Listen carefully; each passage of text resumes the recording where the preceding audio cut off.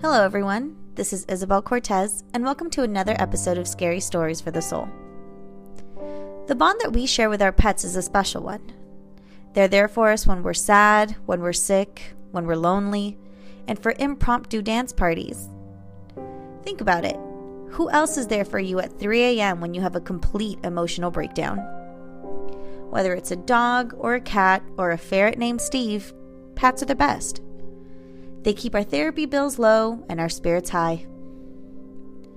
And speaking of spirits, have you ever noticed that sometimes your animal acts a little weird?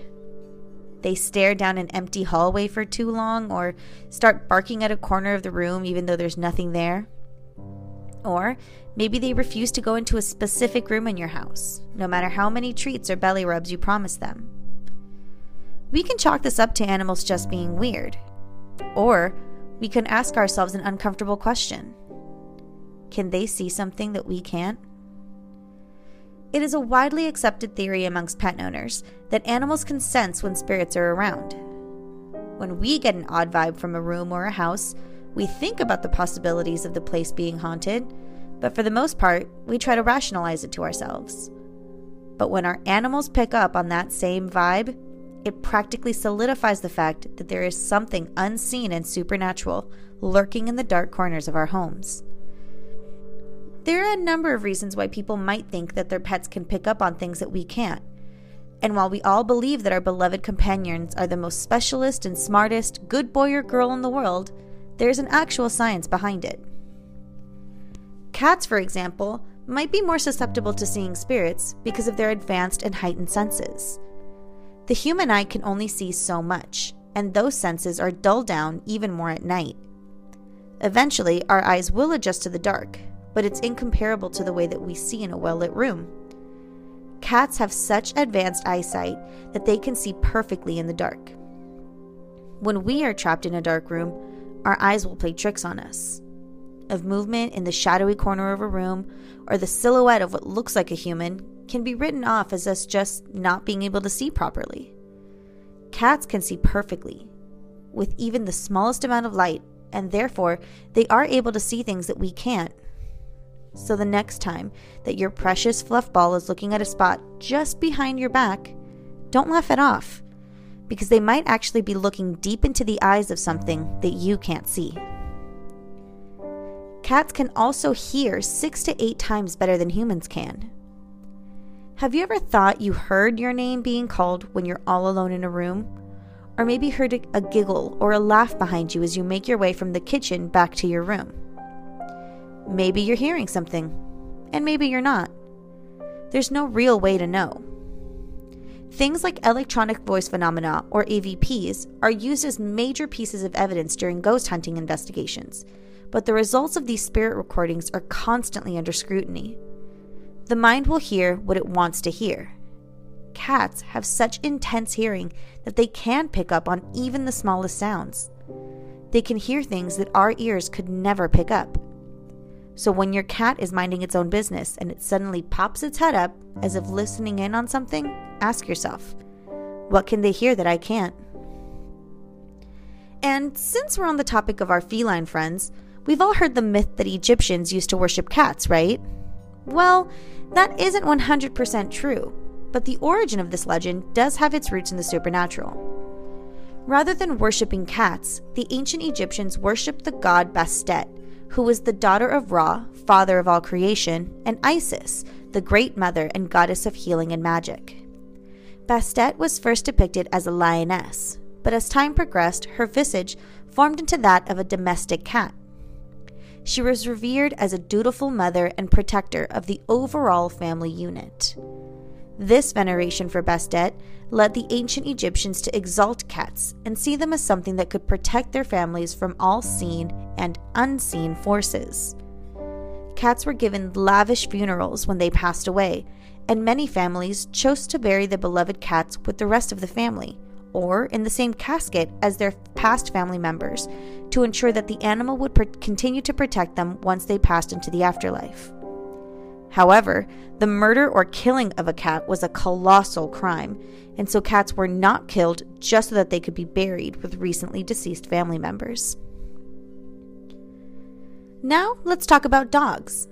Man's best friend has the same 5 senses that we all do. However, their senses are incredibly heightened, no matter how airheaded they sometimes may seem. Dogs can pick up slight changes in the environment that we might not be able to sense. Clairvoyants, and those who consider themselves sensitive to supernatural activity, can sense vibrational changes in houses or around people. But finding a legitimate psychic is hard. They are rare and far in between. The ability to sense changes in the environment is something that all dogs can do. This ability contributes to the belief that dogs can sense things before they happen, or at least before we as humans know that they're going to happen.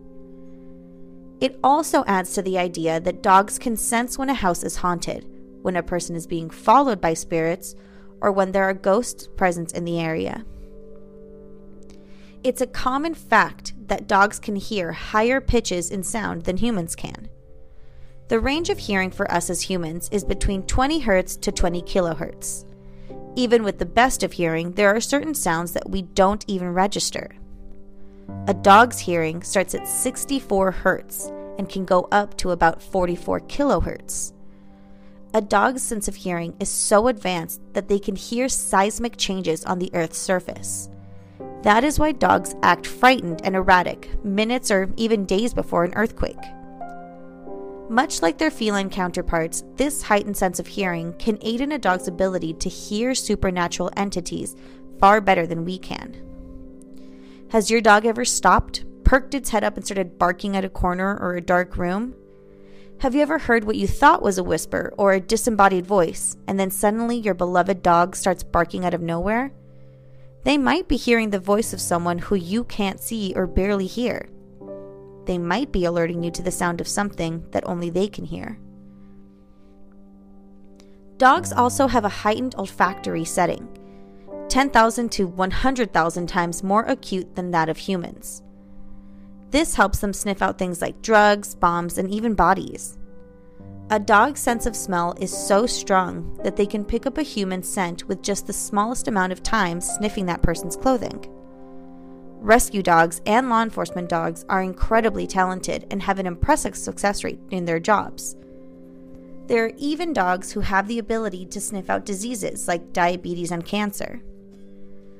In cases of demonic possession or activity, a scent comparable to that of sulfur or rotten meat can be smelled. Psychics and mediums can pick up on this scent almost immediately upon entering a home or meeting an afflicted person, but most other people can't. Dogs have such a sensitive sense of smell that they can pick up on those scents quickly, which is why dogs can sometimes smell a person or a home and become frightened and aggressive. A dog will smell a person, home, or other animal to see whether or not they are friend or foe. So next time your dog smells your friend's new house or new partner and immediately back away, ask yourselves, what are they smelling that they don't trust? Animals are open to spiritual activity in ways that we aren't. As adults, we have been socially conditioned to make excuses for the supernatural things that we experience. We will rationalize strange noises, unexplained visions or apparitions, and odd smells. We don't want to be singled out as weirdos or freaks who think that they can see ghosts. Animals don't care. They aren't bogged down by societal norms and expectations. I might be inclined to write something off as a figment of my imagination if I visit a haunted house or think I see or sense something, but my pug won't. In an interview with Animal Planet, pet psychologist Marty Miller commented that both humans and animals have a sixth sense for the unexplainable, but animals can tap into it better. She said, "Humans judge or deny what they're feeling. Dogs don't judge what is going on in the environment. While our minds start to rationalize what is happening, dogs don't do that. They feel the barometric pressure change and may react by shaking, panting, salivating, and feeling anxious, or they might not react at all." One of the most popular stories of an animal sensing supernatural phenomena is the supposed Amityville horror and what transpired between the Lutz family, their family dog Harry, and that dreadful house on Ocean Avenue. After George and Kathy Lutz moved into a home on 112 Ocean Avenue, they began to experience terrifying supernatural activity. The home was the site of a brutal murder in which Ronald DeFeo shot and killed his entire family in cold blood as they slept in their beds. DeFeo later testified in court that a demonic presence in the home had egged him into committing the murders.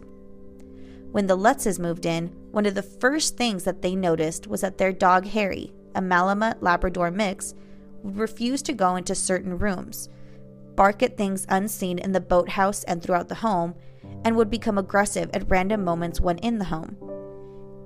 In fact, Harry was able to single out the most haunted areas of the home: the basement, the boathouse, and the sewing room, almost immediately upon moving in. He sniffed out the rooms and became aggressive, barking and snapping at things in the rooms that no one could see. It was Harry's odd behavior that first alerted the Lutzes that there was something wrong with their home. The story you're about to hear is one of a woman who moved into what she thought was her dream home. That is until her four-legged best friend started behaving oddly. She would soon realize that she was sharing her home with a presence much more dangerous than she thought.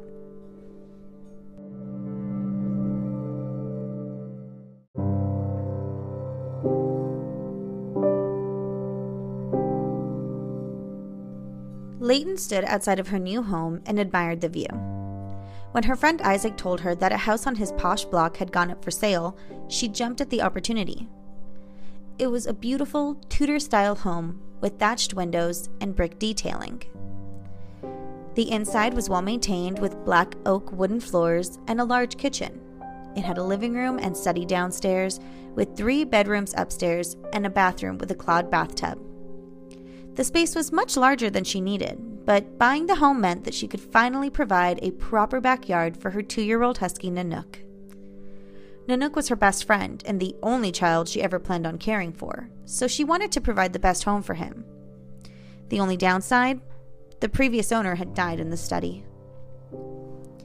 Isaac had informed her of the tragic accident and how the woman who had previously inhabited the home had died. Apparently, Maribel Knight, an elderly stage actress, had been a recluse for most of her twilight years, and so when she had a stroke and died in the study, no one found her for several days after the tragedy. The only thing that the people on the block knew about Maribel was that she despised animals, and not just dogs and cats, but all animals. She had gone so far as to call animal control on numerous occasions to have the birds in her front yard eradicated. But Leighton didn't mind moving into the home of such a controversial figure. She didn't even mind that Maribel had died of a stroke in the study. That was all in the past, and she was investing in her future. The moment that she turned the key and stepped into the home, she knew that she belonged. Nanook, on the other hand, couldn't agree less. He hung back on the front porch, sniffing the air inside and baring his teeth. "What are you doing, weirdo?" she asked him, tugging on his leash. He resisted the pull and ground his feet into the worn-out doormat. "Seriously, though, you are far too spoiled to survive on your own outdoors. Let's go," she said, picking up the 50-pound husky and carrying him into the house newlywed style. When his paws hit the floor, he made a beeline to the front door, and Leighton had to slam it shut before he raced out. "You're being weird. Cut it out," she scolded him. Most of her furniture, appliances, and artwork had already been set up. She had hired a team of movers and bribed a few of her friends with beer and pizza to help her set up in the days before her official move-in date. All she really had to worry about was setting up her bedroom and transforming the study into her office. But before she did any of that, she wanted to set up Nanook's things so that he could feel more at ease in the new home.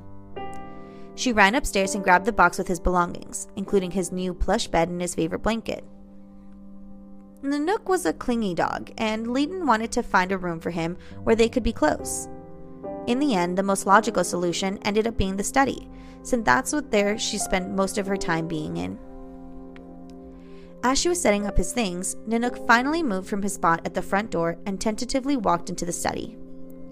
He made his way around the room, sniffing and pawing at the air, until he zeroed in on a corner of the room and began to bark.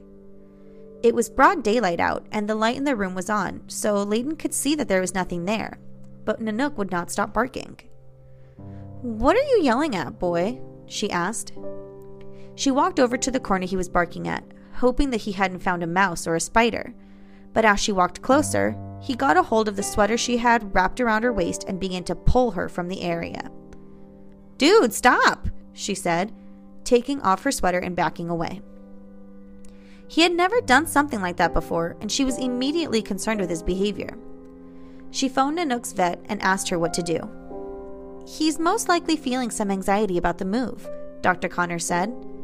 "He's been in the same space since he was a puppy, and huskies are already excitable breeds. He just needs some reassurance. Everything's going to be okay. Let him sniff his stuff so that he can see that nothing's changed." Layton did as she was told, but it didn't help much. After she had set up his things and let him sniff his bed, blanket, and toys, Nanook had retreated backwards from the room and plopped himself in front of the front door. He stayed there the entire day until bedtime came, when he followed his owner upstairs and slept in her bed. The first night in her new home hadn't gone as Layton had hoped. Not only had Nanook barked sporadically at her door throughout the night, but the house made too many noises for her to comfortably be able to sleep. The stairs creaked as if someone was walking up and down them. It would start at the bottom step, then work their way up until she could hear them almost at her bedroom door. They would go silent for a few seconds, then work their way back down. There was also the creaking happening above her in the attic, and the sound of knocking on her bedroom window. They were faint and sometimes spaced far in between, but every time she got comfortable and closed her eyes, the creaking or tapping would start up again, and she finally had to turn on a white noise machine to drown it all out. Unfortunately for her, the machine had also drowned out her alarm. A pressure on her chest was what finally woke her up. When she opened her eyes, she found Nanook sitting on top of her chest, staring directly into her eyes. Her phone said that it was noon, and she groaned and moved him off. He huffed in frustration. "Oh, I'm sorry. Did I disturb you?" she asked him sarcastically. But he wasn't paying any attention to her. A noise outside had caught his attention. Layton heard it as well, a persistent knocking at her front door. She slipped her feet into her slippers and ran out of the bedroom. When she opened the front door, she was surprised to find a very nervous-looking middle-aged couple standing a few feet from her doorstep. The woman was holding a basket full of preserves and biscuits, a little too tightly. "Hi, I'm so sorry. My dog was barking and I didn't hear you knocking. My name's Layton." "Oh, it's okay," the woman replied. "My name's Janice, and this is my husband Willard. We live right across the street. We just wanted to introduce ourselves." She pointed at the house directly across from Layton's. A long silence stretched between them, and Layton was starting to feel uncomfortable. "Are those for me?" she asked hesitantly. "Oh, goodness," Janice said with a laugh. She handed over the basket, but Layton noticed that Willard was looking at something just behind her shoulder. She instinctively turned to look at the spot, but found that there was nothing there other than Nanook. He was pawing and snapping at the air rapidly. "I'm sorry," she said. "He's definitely more beauty than brains." Willard finally met her eyes, but the look on his face was one of worry. "Do you mind if we come in?" he asked. "We're part of the neighborhood watch, and we have a packet of information we wanted to give you." Layton wasn't planning on having guests over so soon, but her furniture was already visible and arranged, so she really didn't have any excuse to not let them in. Besides, she didn't want to be rude to the first neighbor she met. "Sure," she said brightly. Willard and Janice turned out to be warm and entertaining people. Janice had a story for just about everything, and Willard was already offering to hook her up with a landscaping service. The only thing that Layton didn't like was that Willard kept looking around her home. It was as if he was following something with his eyes, and every now and then she noticed that he would break out in goosebumps. Even stranger was that wherever Willard looked, Nanook would follow. They were both seeing something that she was not. When their visit was wrapping up, Janice looked to her husband as if pushing him to say something. "Oh, yes, there's one more thing," Willard said. Layton looked from Willard to his wife. I'm so sorry to mention this, but after last night, I feel like I have to say something. If this is about Nanook's barking, I am so sorry. He's just nervous in a new home. He's been acting so weird since we got here, and it's only been a day. I promise once he gets settled in, he'll quiet down. It was a grand lie, as huskies were prone to singing the song of their people whenever they felt like it. But she didn't want them to have a problem with her dog. Oh, no, sweetie, it's not about him, Willard said quickly. Did you know that the previous owner of this home, Maribel Knight, passed away inside? Leighton relaxed a little and laughed. Oh, yes, I was told. It doesn't bother me at all. It should, Willard replied, continuing to stare behind her. When she turned to see what he was seeing, she noticed that the door to the study was wide open, and Nanook was staring into the room.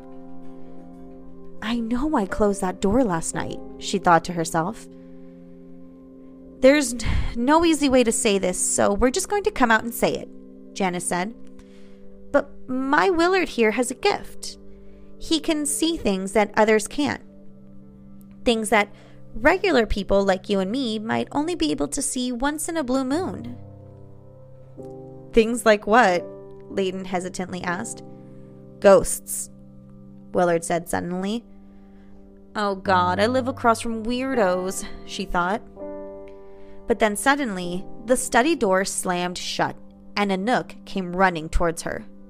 She stood up quickly, but before she could go see what had caused the violent motion, Nanook was standing in front of her, blocking the distance between herself and the study with his body. He began to growl as the study door then opened again, slowly. Leighton turned to look at Willard, then Janice, and then to Nanook. It was as if everyone was in on something that she wasn't. She sat back down on the sofa, only slightly acknowledging the cold breeze that seemed to pass right behind her. The woman who used to live here was, well, she wasn't very friendly, Janice said. Yes, I've heard, Leighton replied. Willard clasped his hands in front of him, suddenly very serious. It is safe to say that she was an unhappy person in life, and now she's an unhappy person in death. She doesn't like the fact that you moved into her house, and I'm afraid that she's going to continue to make your stay here more than unpleasant. How do you know this? Leighton asked. Because last night, I had a dream of her, here in your house, which was her house. She was pounding up the stairs, knocking on windows and doors, angry that you were here. A cold chill ran over Leighton as she remembered the odd noises that had kept her up all night. The day that she died, myself and Janice came to clear out some of her items that were left behind in the house, Willard continued. I saw her then, walking around the house, but because she had died so suddenly, I assumed she hadn't moved on yet. But then Janice got her fingers crushed in the window of the master bedroom. When I went to go and help her, I saw Miss Knight in the reflection of the glass. The thoughts that flooded into my mind were hers. She had done it on purpose, because Janice had come to move the last of her things out of her room. Then the doors began to slam all around the house, and the scent of gas filled every room. We were sure the house would blow up at any second, so we ran out of the front door. Or at least we tried. Right when we were about to step out of the front door, I saw Miss Knight again. She was standing in the middle of the living room, laughing at us. It was all a game to her. There was no gas. She was trying to get us out of her house. It was all too much for Leighton to take in at once. Ghosts in her house? No, not ghosts. Ghost. A ghost. The ghost of a bitter and angry woman who had lived alone and died alone. But what could she do to believe it? Could she really believe what she was hearing? As if on cue, the steps on the staircase began to creak, just like they had the night before. The creaking made it all the way up the stairs, and then there was silence, until they resumed again in the attic. Nanook repositioned his guard stance from in front of Leighton to the base of the stairs. His legs were straight and slightly forward. His hackles were raised as well as his tail, and his lips were curled so he could bare his teeth. It was as if he was waiting for something to come back down, and when it did, he would be ready to attack. Your dog Nanook, he senses her too. Dogs have incredibly heightened senses. They have exceptional hearing and sight, so they can pick up on things that regular people can't. He knows that she's here, and he knows that she means you both harm. Usually, spirits are confused and sad, so when a dog or a cat picks up their presence, they acknowledge them, but then move on. Nanook knows she's a threat. He's trying to protect you. Leighton looked over at her sweet boy, and her heart swelled with love. She didn't want to believe in ghosts, and until that very moment, she didn't. But as much as she liked to make fun of Nanook for being airheaded, she knew he was actually very smart. He had a great judge of character, too. If Nanook said that something was up, then something was up. And he had been trying to tell her all day yesterday and all night last night that something was wrong. She mentally kicked herself for dismissing his fears. What do I do? It's literally been 24 hours. She hasn't done anything to me other than scare the crap out of me just now. Janice dug through the welcome basket. From underneath the preserves, she pulled out a bundle of sage and a white candle carved with an intricate symbol. We came prepared, she said, noticing Leighton's surprised expression. She lit the sage with a pocket lighter and began spreading the smoke around the house. Willard then lit the candle and placed it on her fireplace mantel. Sage has been used for centuries to clear out negative spirits. This candle is carved with a rune that represents the banishment of violent spirits. I don't know if it'll fully get her out of here, but I'm hoping that because she only recently passed, it'll be enough. When Janice finished what she called smudging the house with sage, the couple left her with a few more bundles and advised her to complete the small ritual for as long as she felt unsafe in the home.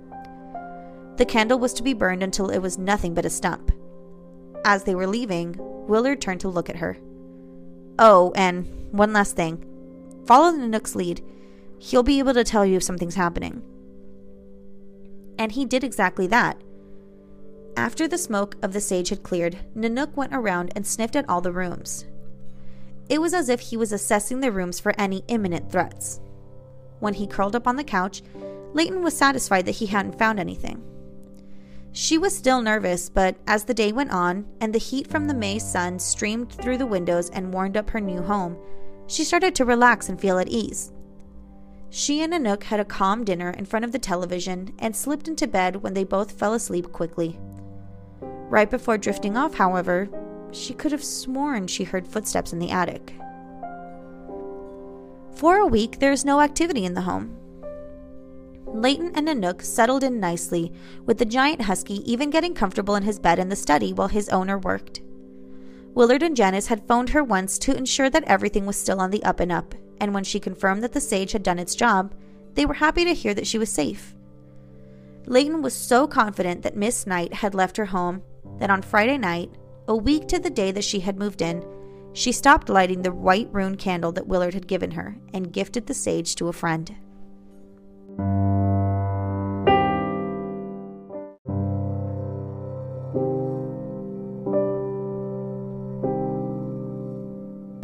Saturday morning was a completely different story.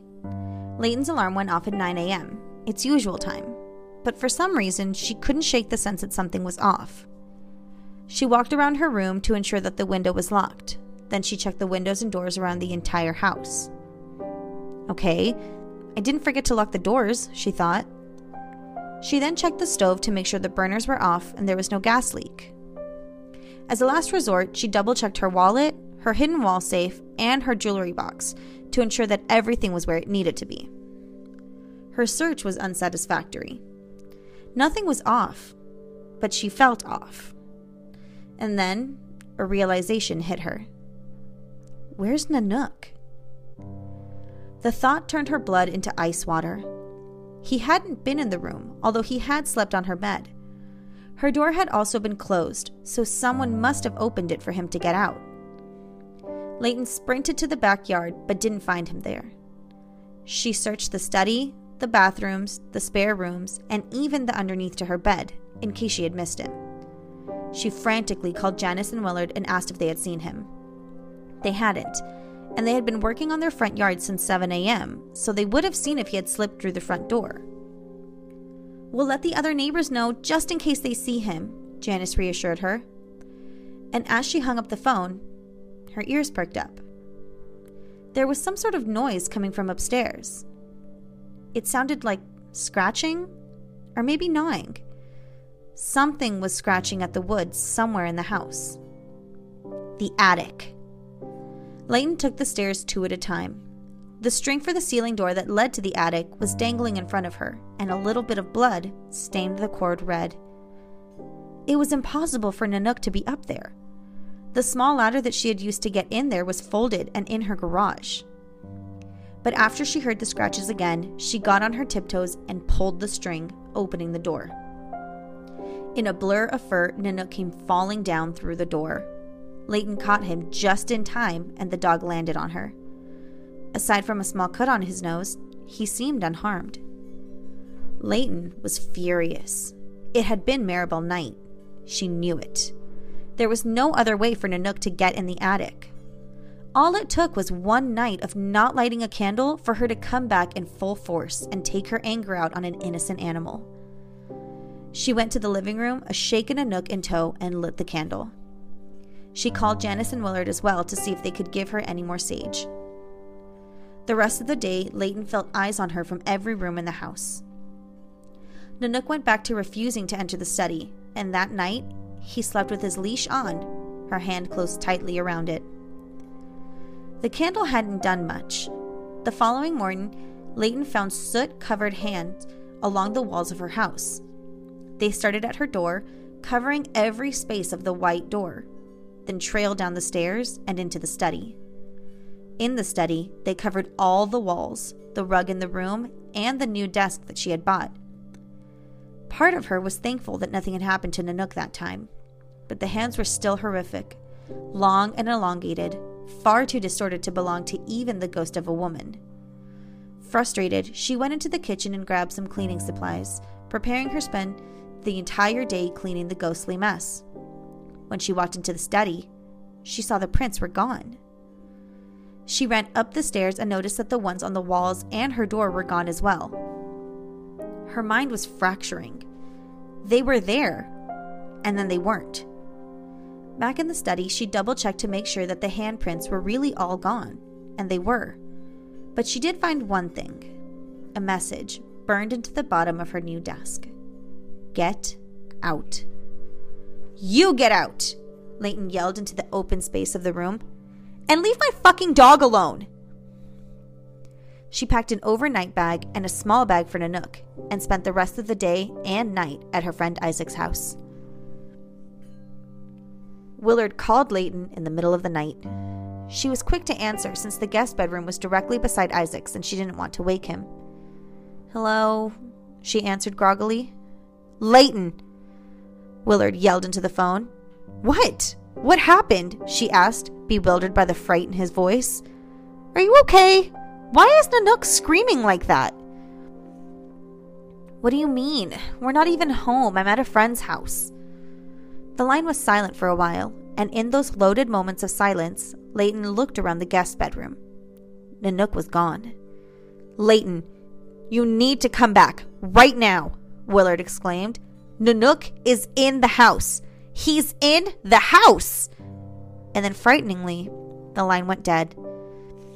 It was impossible. Layton bolted out of bed and quickly searched the house for her dog. Isaac woke up to the sound of slamming doors and helped in the search, but the husky was indeed gone.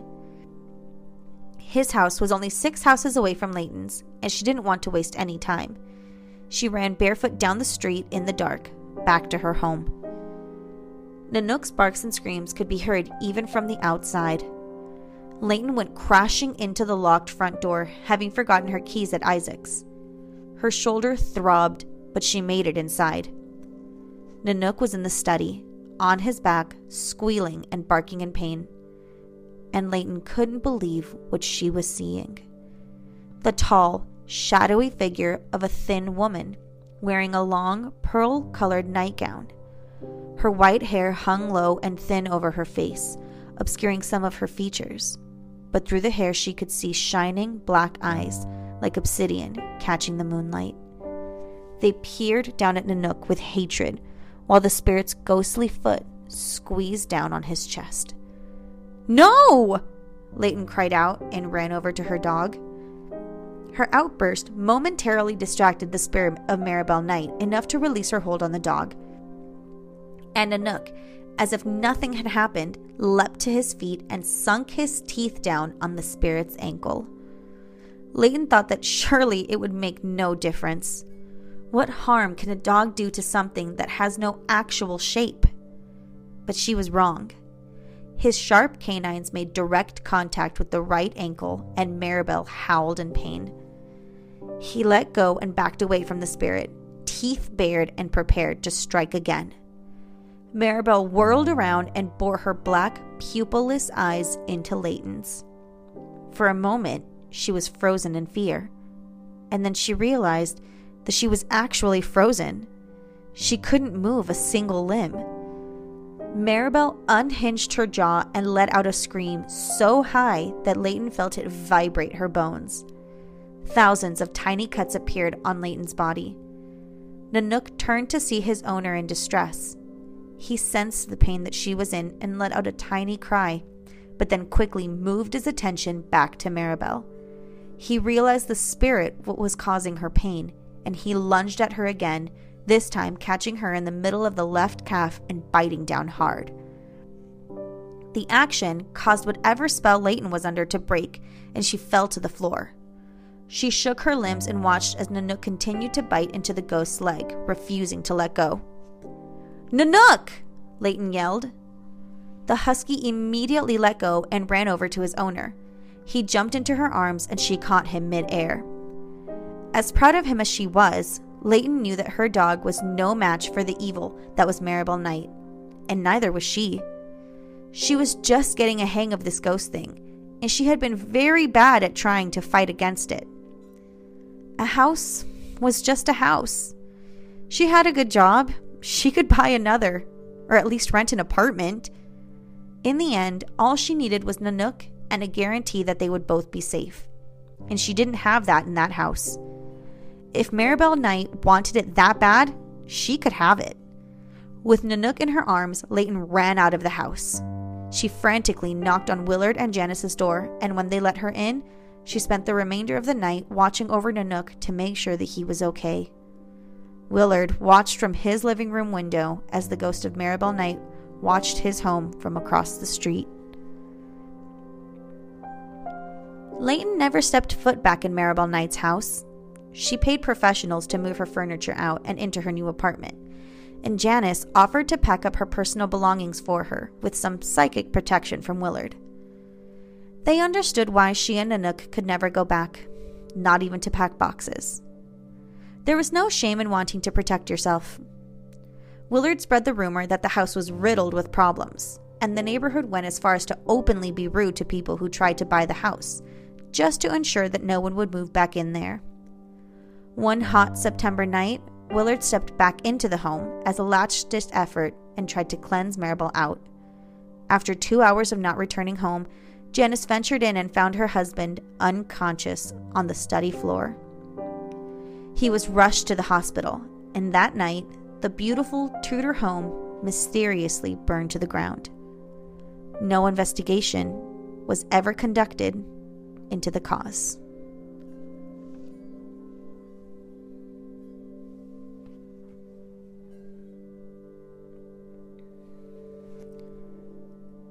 How well do you trust your pet? Do you trust them enough to take their lead when they sense that something's wrong? Or do you chalk it up to good old-fashioned fuzzy brain? Whether we want to believe that our pets can sense supernatural things that we can't or not, it is scientifically proven that their senses are heightened to such a specific degree that they can view the world in a way that we can't. What they can and cannot see is a matter of speculation, and unfortunately for us, we can't exactly ask them. I guess we'll just have to trust them the next time that they refuse to walk into a dark room.